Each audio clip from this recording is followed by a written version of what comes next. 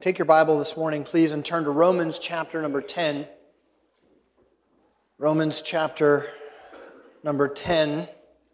And we will begin in verse number 1. Brethren, Paul says, my heart's desire and prayer to God for Israel is that they might be saved. For I bear them record that they have a zeal for God, but not according to knowledge. For they, being ignorant of God's righteousness and going about to establish their own righteousness, have not submitted themselves unto the righteousness of God. For Christ is the end of the law for righteousness to everyone that believeth. For Moses describes the righteousness which is of the law, that the man which doeth those things shall live by them. But the righteousness which is of faith speaks like this: say not in thine heart, who shall ascend into heaven, that is, to bring Christ down from above, or who shall descend into the deep, into Hades, that is, to bring Christ again from the dead. But what saith it? What does it say? The word is near thee, even in thy mouth and in thy heart. That is, the word of faith which we preach, that if thou shalt confess with thy mouth the Lord Jesus, and shalt believe in thine heart that God hath raised him from the dead, thou shalt be saved. For with the heart man believeth unto righteousness, and with the mouth confession is made unto salvation. Verse 11. For the Scripture saith, whosoever believeth on him shall not be ashamed. For there is no difference between the Jew and the Greek. For the same Lord over all is rich unto all that call upon him. For whosoever shall call upon the name of the Lord shall be saved. Heavenly Father, this morning we pray, and in these moments together in this text, that you would, by a miraculous work of your Holy Spirit, come into this place to walk in front of these pews, to stop before each one of our hearts, to open our hearts and to speak truth. For unless you do this work, our meeting together here this morning is in vain. So take, dear God, we pray, the words from the page and write them upon the tablet of our heart. Open our minds and speak to us, we pray, for Jesus' sake. And in His name we pray, amen. Do we really understand the needs of the world around us? I think sometimes we can get so engaged in our little world that we function in that we fail to fully appreciate maybe the things that take place around our world. Late one afternoon, the staff at Faith Children's Village brought a lone visitor to see Brother Joe Mbewe, our administrator. The young visitor who had come to the gate was a little girl by the name of Tina. She was 11 years old. And she had walked all day. She had come from one of the townships in Kitwe, and she had heard about this place where people cared. And so she left that township and she walked that morning and came down into Riverside and came down to the Kafue River and hopped on one of the little boats and was paddled across the river. And when she got to the other side, she asked for directions, and someone said, yes, there's an orphanage. If you follow this trail, about 6 more kilometers. And so she walked, and about 4 o'clock in the afternoon, she is at the gate of Faith Children's Village. Tina's parents had died when she was a little baby, and she was then cared for by her grandmother for a couple years, and then later her grandmother also died. She was then taken by extended family members. That part of it's kind of unclear. She was not put in school. She would receive beatings if she did not fulfill her daily allotment of chores. And so at some point, Tina ran away. And to make ends meet, she would dance in the bars in the townships to make money. This is 11 years old. And somebody at some point told her about Faith Children's Village, and on this day she walked and crossed the river. Have you ever encountered something that so deeply affected you that you felt a deep, searing anguish and grief in your heart? What are the things this morning that causes your heart to bleed? What are the things this morning that cause you to cry out to God from the bottom of your heart in absolute desperation, to cry out to God to come down and to meet that need? What are those things? Well, Paul tells us, chapter 9, verse 1, listen to what he says. I tell the truth in Christ. I'm not lying. I'm not cheating you, he says. My conscience bears me witness that what I'm about to say to you is the truth. Notice what he says in 9:2. That I have a great, literally sorrow is the word there. That I have a great sorrow and a continual grief in my heart. For I could wish that I myself were accursed from Christ for my brethren, my countrymen, according to the flesh. Look what he says in chapter 10 and verse 1. Brethren, my heart's desire and prayer to God for Israel is that they might be saved. Kent Hughes, in his commentary on Romans, is spot on when he wrote, and I quote, Romans 9 teaches divine election. Chapter 10 teaches human responsibility. And I emphasize this because it is possible to get just enough of the vertical theology of chapter 9 to make us horizontally irresponsible. End of quote. We humans love to be absolved of responsibility. So let's be very clear this morning. If you are here without Jesus Christ, it is not because you are not elect. It is because you are rejecting Jesus Christ.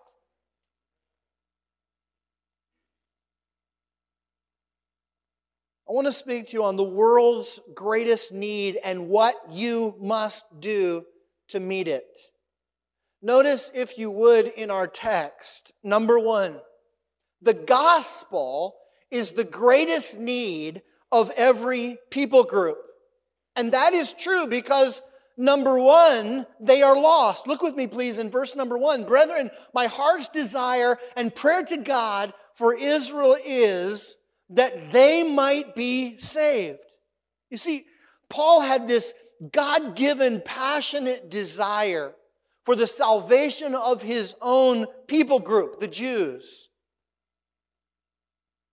They did not realize it. They were convinced otherwise, but they were hopelessly lost. As Isaiah said of them in Isaiah 53:6, that all we like sheep have gone astray.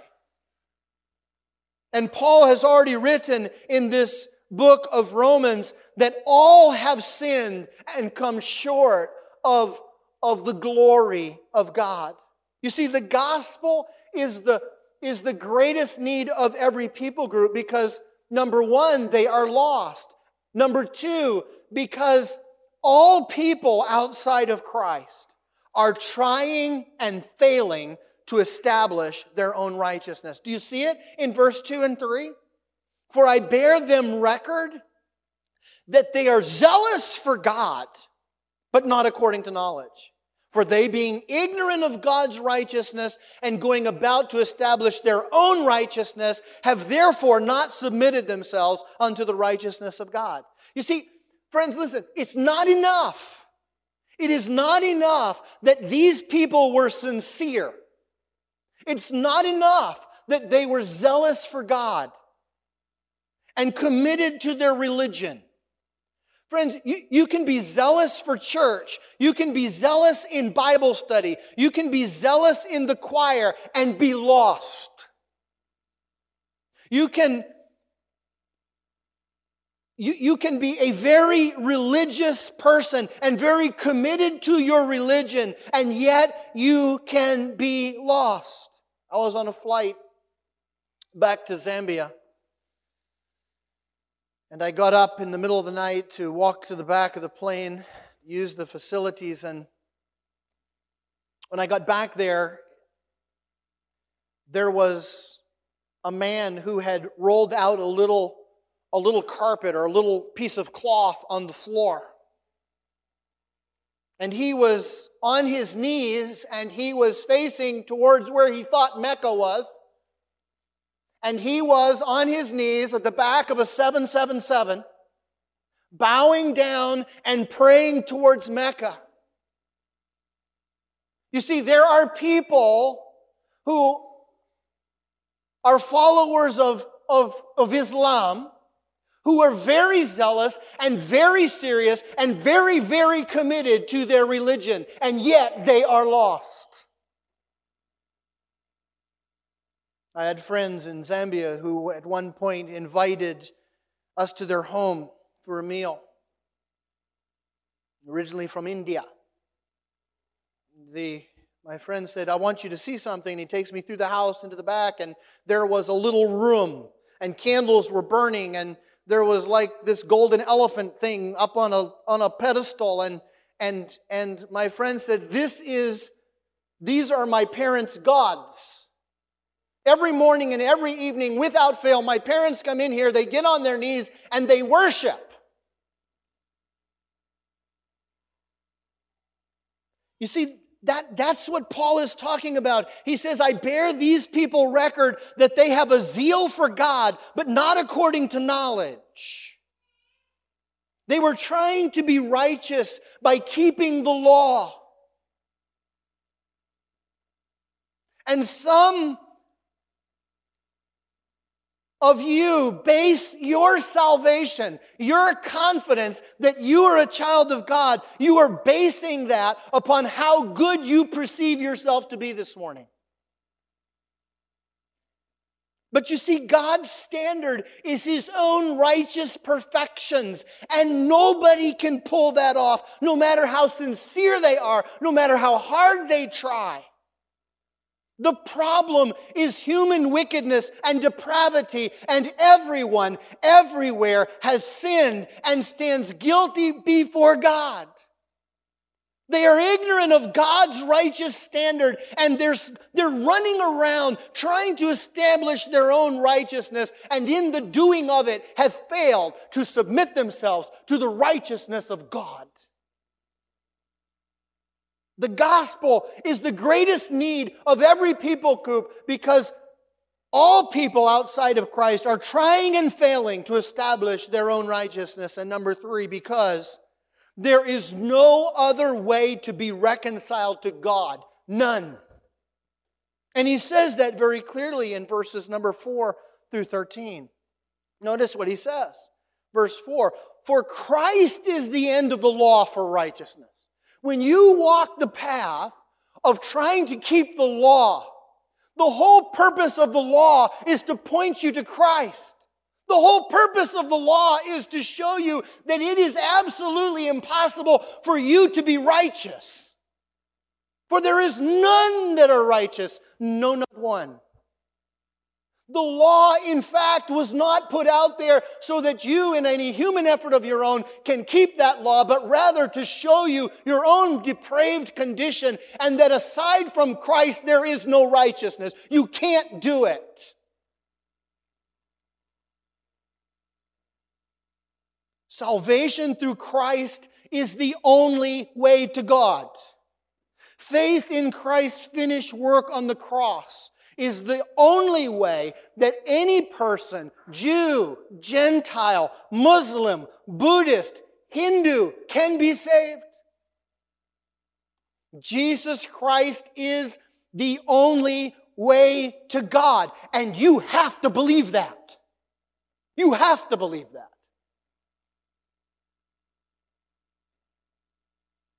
John 14:6, Jesus himself said, I am the way, the truth, the life. No one will come to the Father except through me. Paul, and speaking in Acts chapter 4, verse 12, nor is there salvation in any other, for there is no other name, Peter rather speaking, there is salvation nor is there salvation in any other, for there is no other name under heaven given among men by which we must be saved. Salvation requires that you believe in two things. Notice verse 9. That if thou shalt confess with thy mouth the Lord Jesus and believe in thine heart that God has raised him from the dead, thou shalt be saved. Salvation requires belief in two things. Number one, you must believe that Jesus is Lord. That he shares the character and the nature and the holiness and the power and the authority of the one and only true God. And thus, he is supreme over me. I belong to him. Salvation requires that you believe that Jesus is Lord. Number two, salvation requires that you believe that God raised Jesus from the dead. You see, true belief of this will cause us to confess him before others, because out of the abundance of the heart, the mouth speaks. And the reason that sometimes those who say they are Christians never speak or live for Christ is because he really isn't their Savior. Because when your heart is filled with a passion and a love for Jesus, he can't help but come out your mouth. You don't have to crank people. It's a normal, it's a natural thing. It just flows out of us.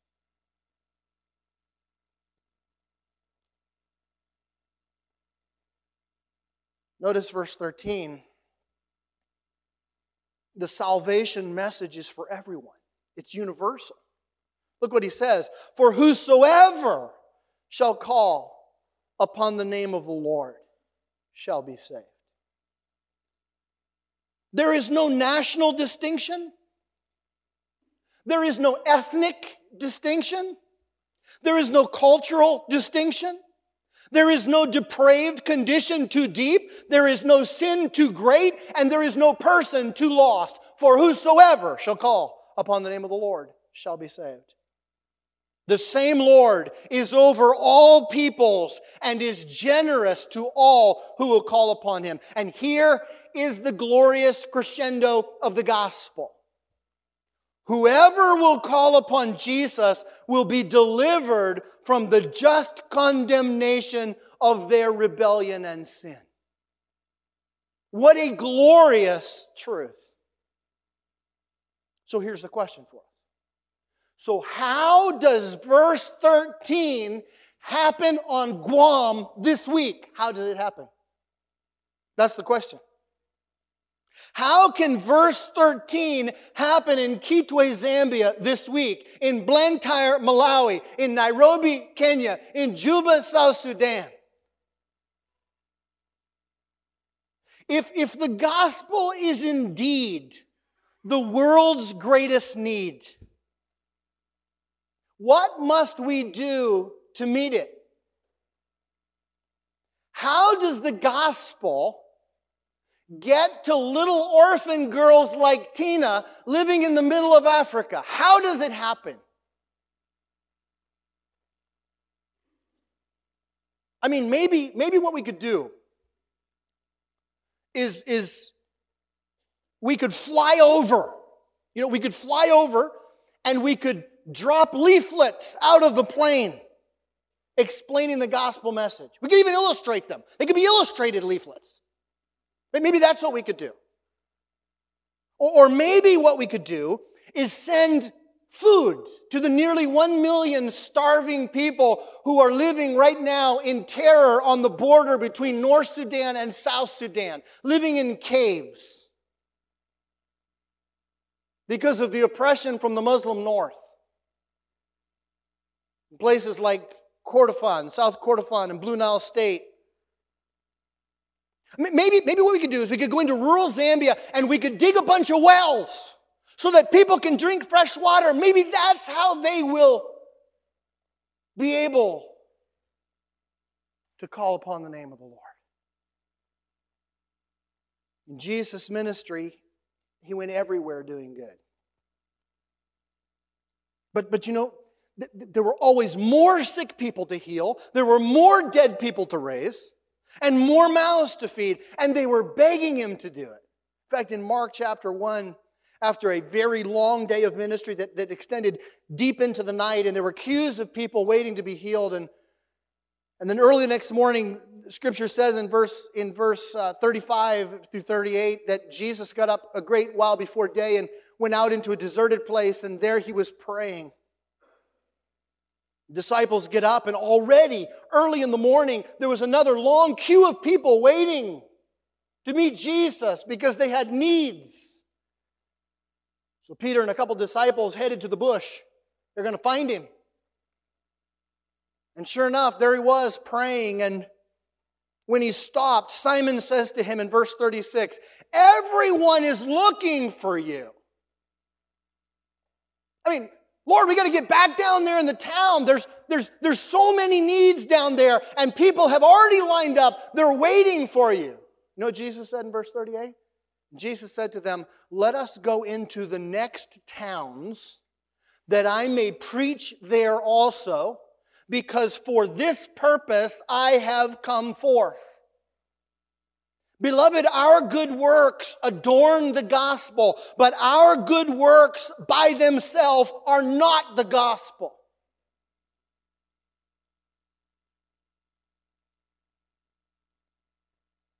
The gospel is the greatest need of every people group. Number 2, preaching the gospel is the Christian's greatest responsibility. Why is that true? Well, number 1, because we were commissioned to this task by Jesus himself. I mean, Paul, the writer of this book, was cornered by Jesus on the Damascus Road and called as a gospel witness. You find that story in Acts chapter 9. But we too have been cornered by Jesus and called to be gospel witnesses for him. You see, preaching the gospel is the Christian's greatest responsibility because, number 1, we were commissioned to this task by Jesus himself. Number 2, because verse 13 has already clearly shown us that whosoever shall call upon the name of the Lord shall be saved. And number 3, preaching the gospel is the Christian's greatest responsibility because those who don't hear will be damned forever. Because those who don't hear the gospel will be damned for all eternity. Notice, please, if you would, in verse 14. How then shall they call on him in whom they have not believed? And how shall they believe in him of whom they have not heard? And how shall they hear without a preacher? And how shall they preach except they be sent? As it is written, how beautiful are the feet of them that preach the gospel of peace and bring glad tidings of good things. I want us to look at that text again, but I want us to read it backwards. Look what it says. Preaching the gospel is the Christian's greatest responsibility because those who don't hear will be damned forever. Notice what he says, the end of verse 15. If there is no sending, there is no preaching. If there is no preaching, there is no hearing. If there is no hearing, there is no believing. If there is no believing, there is no calling. If there is no calling on Jesus, they are damned forever. John 3:18, Jesus himself said, "He who believes in him is not condemned, but he who does not believe is condemned already, because he has not believed in the name of the only begotten Son of God." Luke 16:23 and 24, Jesus told the story of the rich man and Lazarus. Lazarus having placed his faith in the Messiah, and the rich man who placed his faith in his riches. And it speaks of him and says, "And he being in torments in Hades, lifted up his eyes and saw Abraham afar off and Lazarus in his bosom. The rich man cries and says, 'Father Abraham, have mercy on me. Have mercy and send Lazarus that he may dip the tip of his finger in water and cool my tongue, for I am tormented in this flame.'" Paul, writing in 2 Thessalonians chapter 1 and verse 8, says that the day is coming in which Jesus, who will not then be revealing himself as Savior, he will reveal himself as Judge. And on that day, in flaming fire, will take vengeance on those who do not know God and on those who do not obey the gospel of our Lord Jesus Christ. And then we get that picture finish of the end in Revelation chapter 20. And this is what's recorded by the Apostle John. That there is coming a day that the sea will vomit up the dead who are in it. And death and Hades will deliver up the dead who are in them.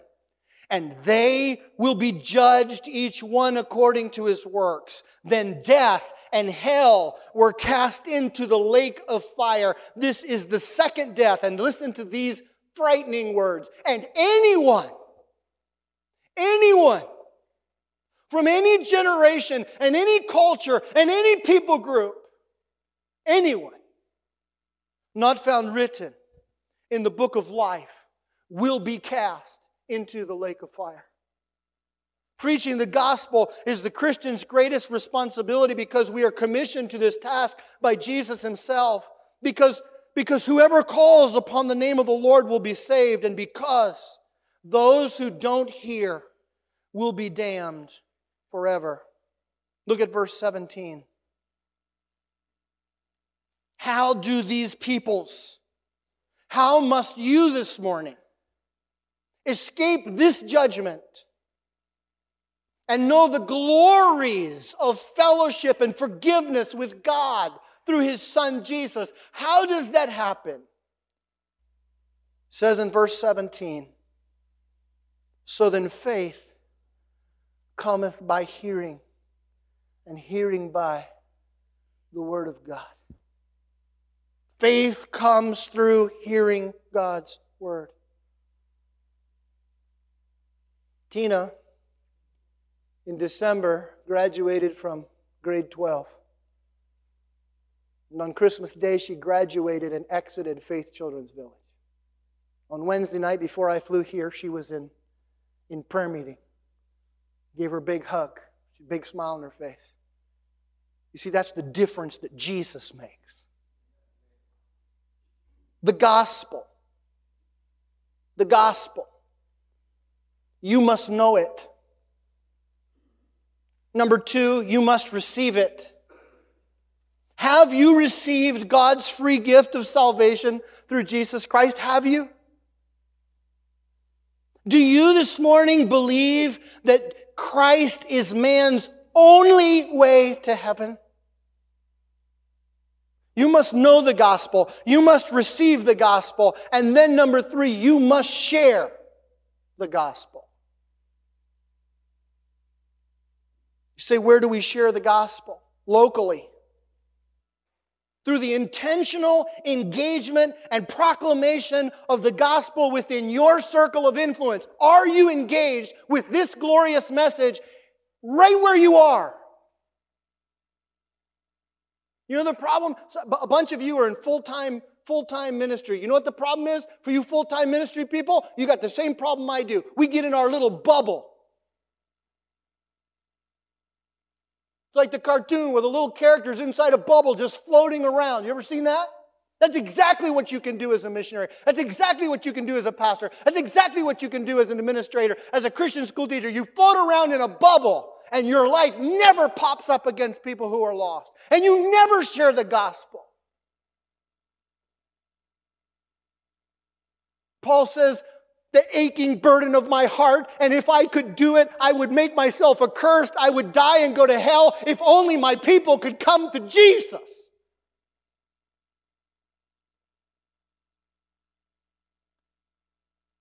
You must share it locally. And number 2, you must share it globally. Through gospel partnerships. And for some of us, it's through the obedient abandonment to going cross-culturally to preach this gospel. That's for some of us here. So let me ask you this. What is the all-consuming desire of your heart?